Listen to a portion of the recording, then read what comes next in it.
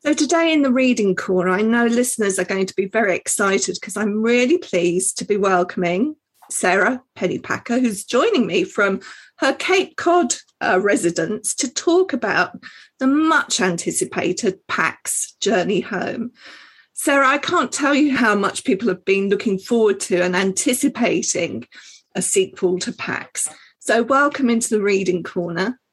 Thank you. Don't you love it that books join us across an ocean? I think this story is a universal story, and it can travel across the world and mean something to everybody. I think that's one of my favorite things, is knowing that kids around the world are reading the same story, having the same reactions and the same questions. Do you know how many languages it's been translated into? Oh, this isn't exact, but I believe it's 26, 27, something like that, something quite large. So before we get into PAX Journey Home, I think it'd be nice for listeners just to very briefly refresh their memory about where we left Pax and Peter at the end of the first book. Sure. You know that they were separated through most of the book, through the war, and Peter felt a lot of guilt over that. And at the very, very end, they come together, and Pax kind of calls him, needing him at that time, and Peter responds. And then he sees just as he's so happy to have Pax back, he sees that Pax is rebuilding a life and Pax has a family. And he does what he feels is the right thing, which he tries to send Pax away. And I very specifically end the book there with Peter's action and not Pax's reaction, because I felt the book is about hard things. And if you are a young reader, you've put a lot of heart into this. And so I wanted the young reader to be able to feel that Pax could have turned around and said, nope, I'm not leaving you. Or he could have gone off with his new family. So, and for that reason, I was absolutely certain I would not write a sequel. But you did. So what made you change your mind? I guess I would have to say it's kids' reactions. Of course, I got a million letters saying, I have to know, and here's what I think. And one day my agent got a letter by accident asking that question. So he called me up and said, oh my goodness, this reader really needs to know. And I laughed and I said, oh, Stephen, you don't see my fan mail. They all want to know. And then I made a mistake and I said, of course, I know what happens. And I started to tell him. And it was in such detail because I'm a reader too. And I wanted to know. And I made up a whole thing that happened a year later, which is now a book. And as we were talking about it, we both realized, oh, you have a new book. Or at least you have plot and characters for a new book. And I quickly figured out I still have some things to talk about. And we're going to talk about those too. Mm-hmm. Now, what's really interesting is I think there's a difference between you having told, if you told the readers at the end of book one, it's quite a difference to leaving that to book two, because you allow that space, regardless of whether you have a sequel or not. When they finish that first book, they've got that space to do that thinking. So I applaud that decision to leave it at that point. And then as we come to Pax Journey Home, we immediately get some resolution because it starts with Pax's story. And it's such a joyful opening to this book. Can you just tell us a little bit about the first chapter? Sure. The first chapter, you're right, is all joy. It's just, for me, it's heart-pounding acceptance of life. We hear Pax being in the world, and he's responding not just to the joy of life, but it's spring. And I think I have a sentence that says, everything is screaming up, the buds, the burrows, everything's going up. And the only response to up was go. And so we know he's really alive in the world. And then a page later, we find out not only is he alive in the world, but he's bringing new life into the world. His mate, Bristle, is about to have kits, and he is exploding with joy. In fact, he runs through the sheer joy of it. And although I'm skipping ahead quite a lot, I was aware of the patterning in your text. And there's a part of the story, I'm not going to say what's happening in the plot, but he runs again. And this time he runs because if he didn't, his heart would be shredded. Was that a deliberate pattern going on there? Yes, I waited all that time. There were other times in the book I could have started with Pax Ran, many other chapters, but I waited for that one because that was so, I felt, moving. The emotion is so intense at both of those points in the story. And I think by being economical and holding back, you allow that intensity of emotion. It's obviously still moving you as a writer. That in itself is very moving for me. Yeah. We're going to come on to the second chapter because we know it's a story. Things can't be in this sort of halcyon wonder throughout. And the next chapter, it's again this alternating perspective. Yes. And we've got Peter's chapter.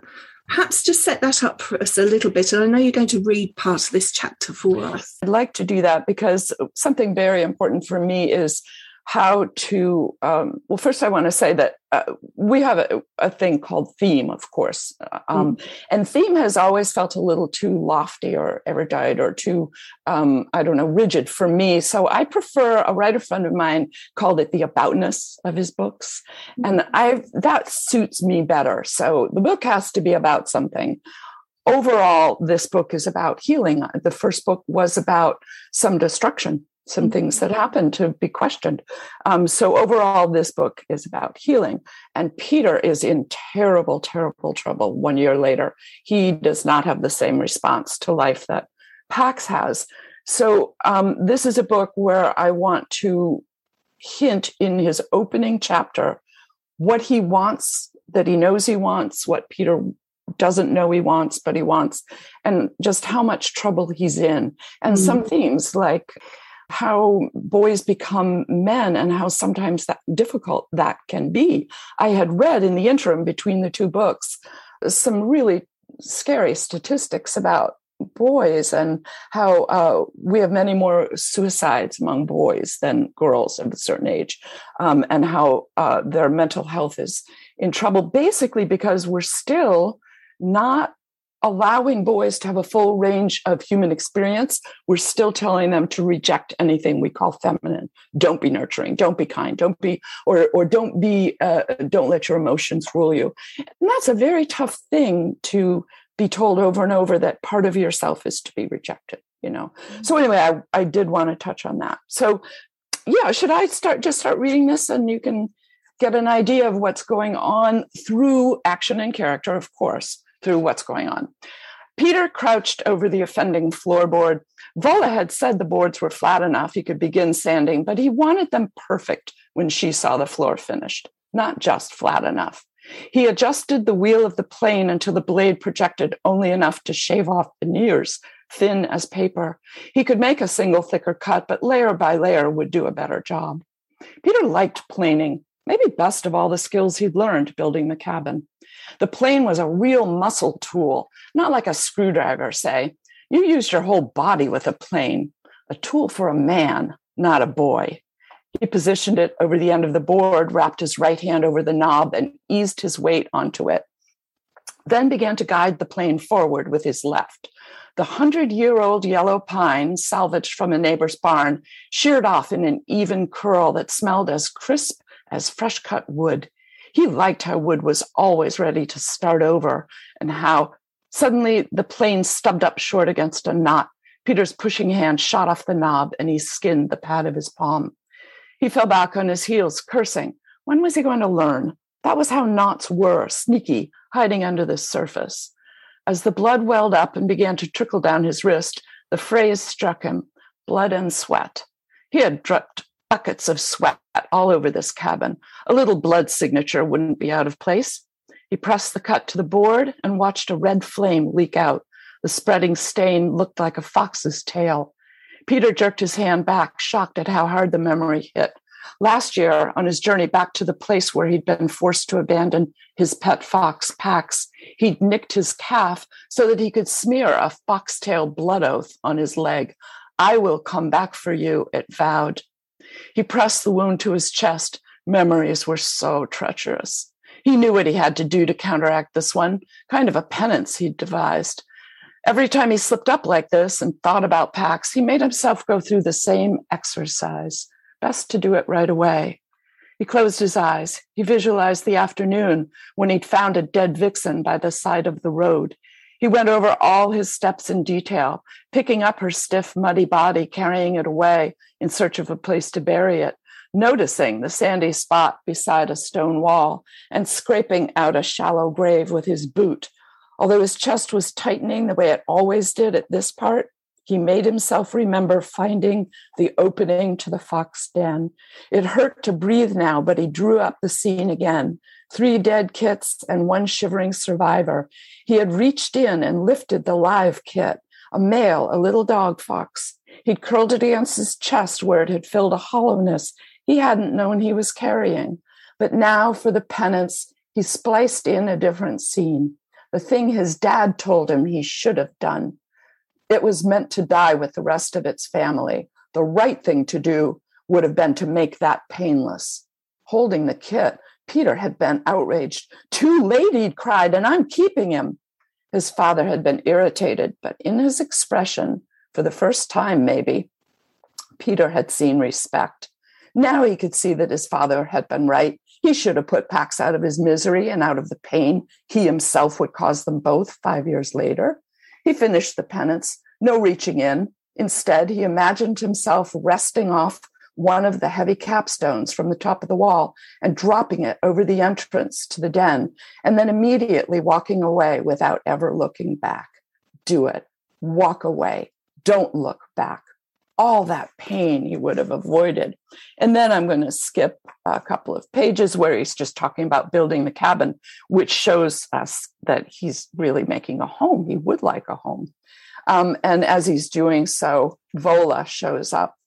She stepped up onto the cinder block he'd placed at the doorway for her. She got around really well on her prosthetic leg, but tall steps were awkward, and knocked on a log.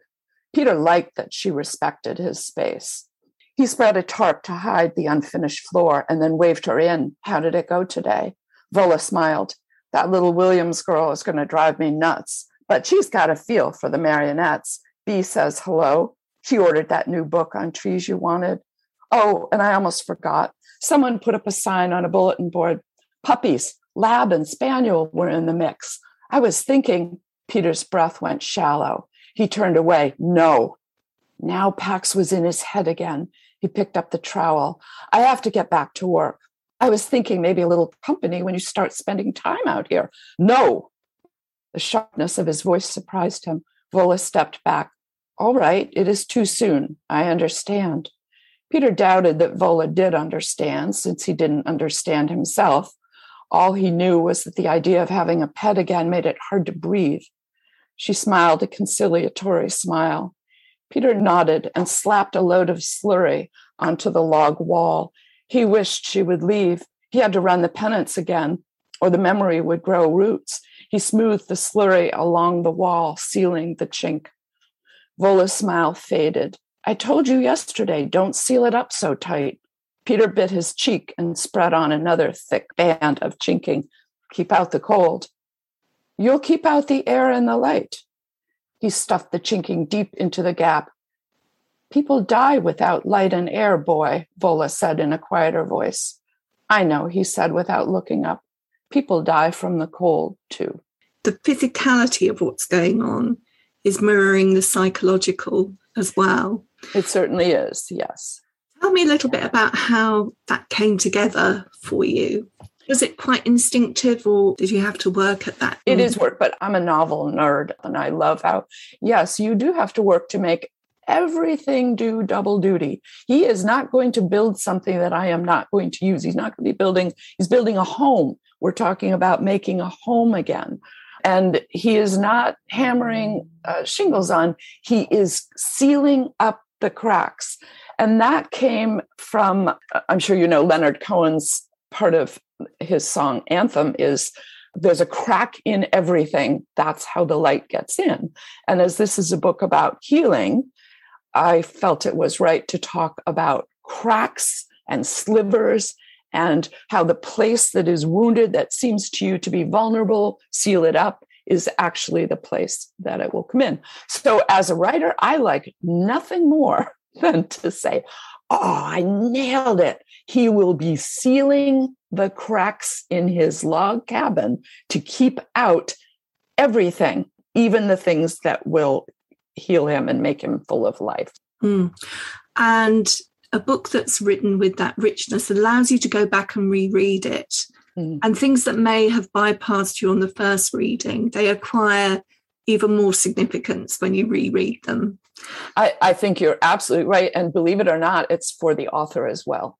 I can be reading my book over and over, and finally I'll go, holy mackerel, I'm talking about this all the way through, and not have really seen it. I want to talk a bit about Vola and her change from the first novel. I mean, it's not exactly turned on its head, but she was the one that needed healing. Yes. In the first book.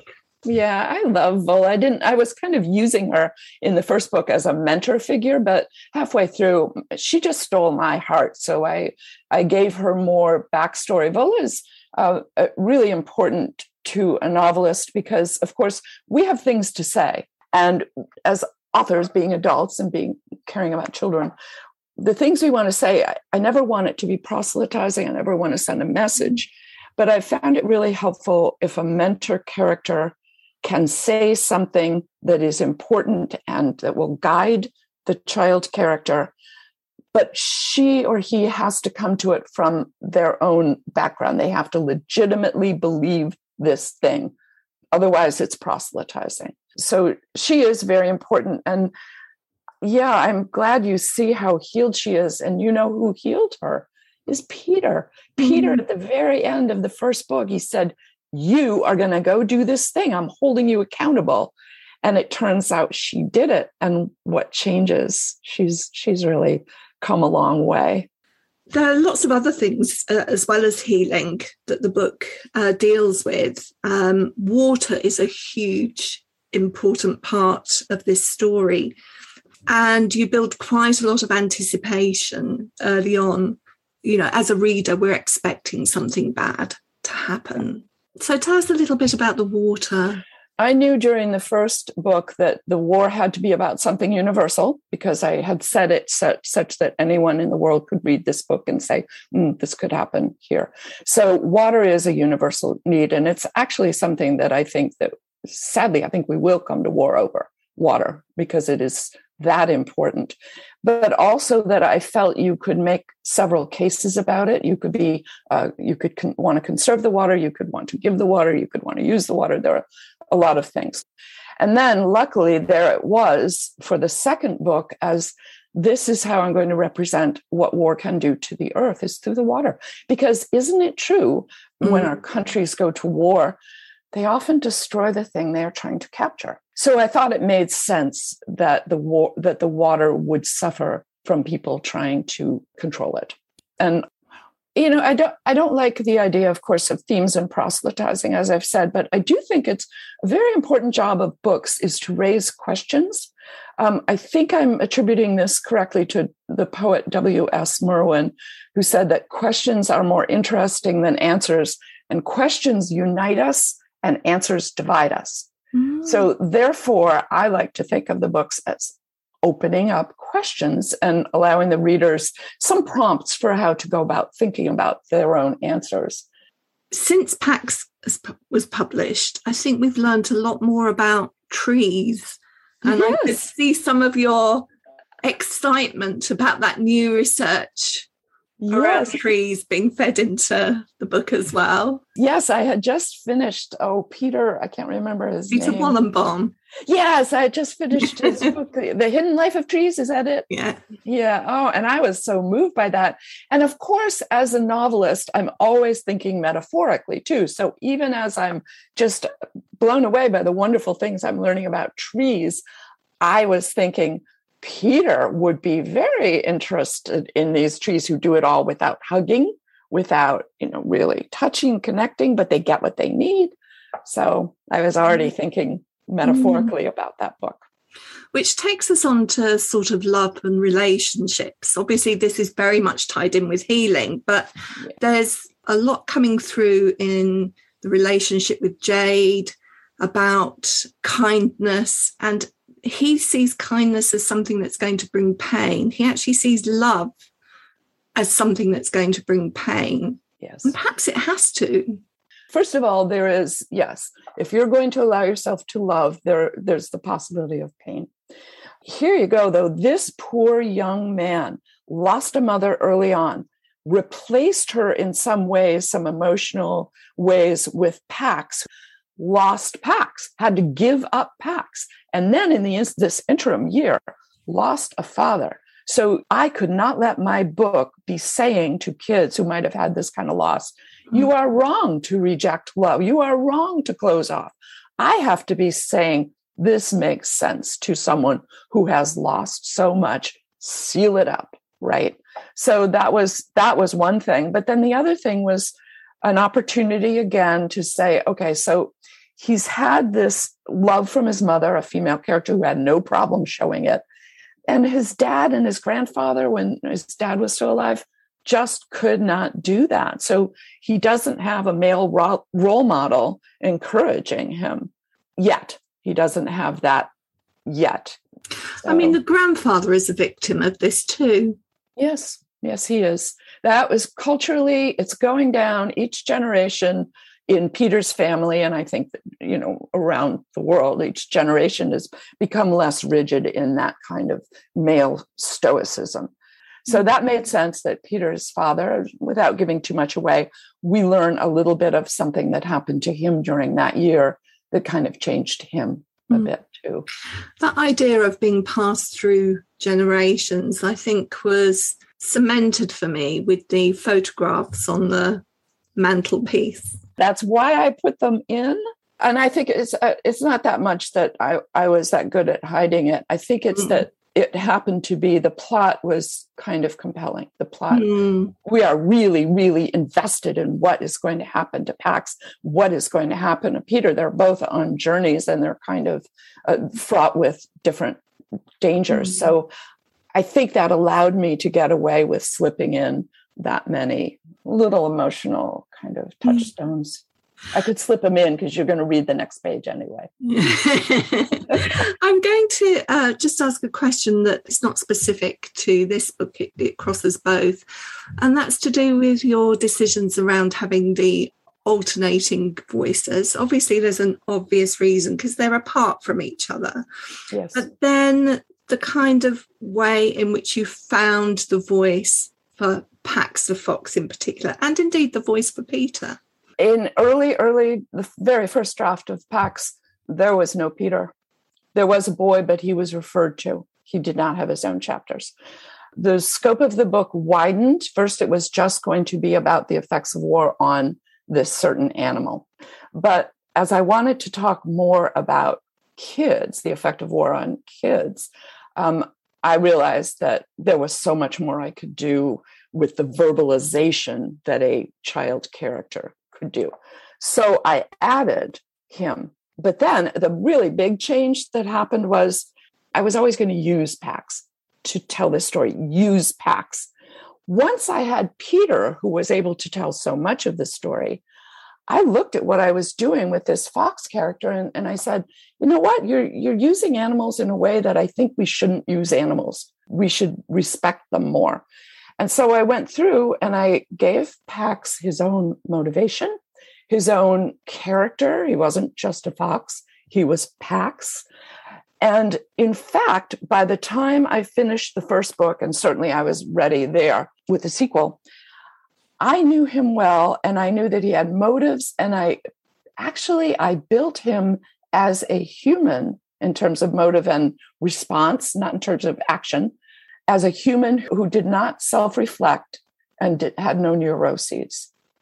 So Pax never goes back and says, oh, I wonder if I did that right, or how does anyone view me? Am I going to be thought of as this or that? No neuroses, no introspection. They just feel what they feel. They do what they do, but they feel. And I'm quite sure that that's true. You know, I did work with a red fox expert to build the first book. And not only did he, answer all my questions, but at the very end, he reread the book for me and gave me the go-ahead and said, all these things, you are within what we know about red fox behavior. Wonderful. Yeah. You've probably said this before somewhere, but I don't think I've read it. But Pax must be taken from peace. Pace, peace. Yes. Yeah. Yes. So a truly wonderful book, Sarah. I'm guessing that this is the end now. It feels like a... I'm glad you see that, because I think it should be quite clear that we have set all the characters that we care about are now set on paths that feel healthy and just full of life to come that we don't have to worry about. So, no, I am with you. I am saying quite firmly, this resolves. Thank you so much for talking to us today, Sarah. Thank you so much. It was a joy. In the Reading Corner is presented by Nikki Gamble and produced by Alison Hughes. If you have enjoyed this podcast, please do leave a review for us. To find out about other projects, including an audience with events and the Exploring Children's Literature Summer School, visit www.exploringchildrensliterature.uk. Join us again soon in the Reading Corner on your favourite podcast platform.